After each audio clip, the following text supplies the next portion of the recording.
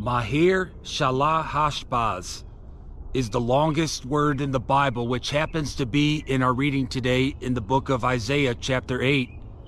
It's a word and a name that we might want to think long and hard about in our day.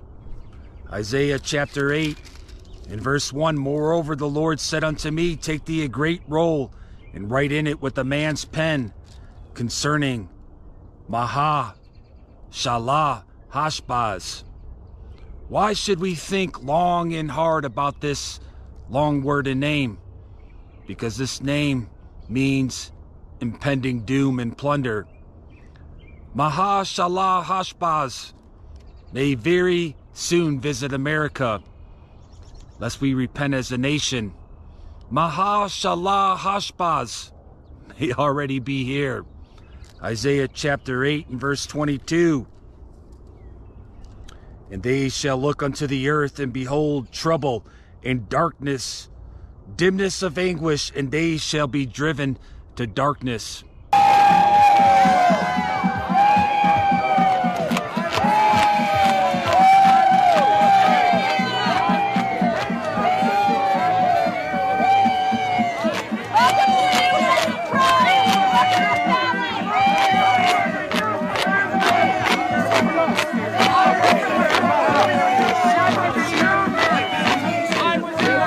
And it's here we find that the pressure grows for assimilation to this very darkness.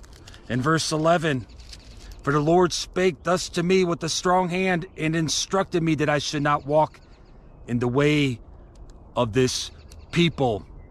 Do not assimilate, my friends. Do not assimilate to this darkness. Verse 12, Say you not a confederacy to all them to whom this people shall say a confederacy. Neither fear you their fear, nor be afraid. Assimilate to the light.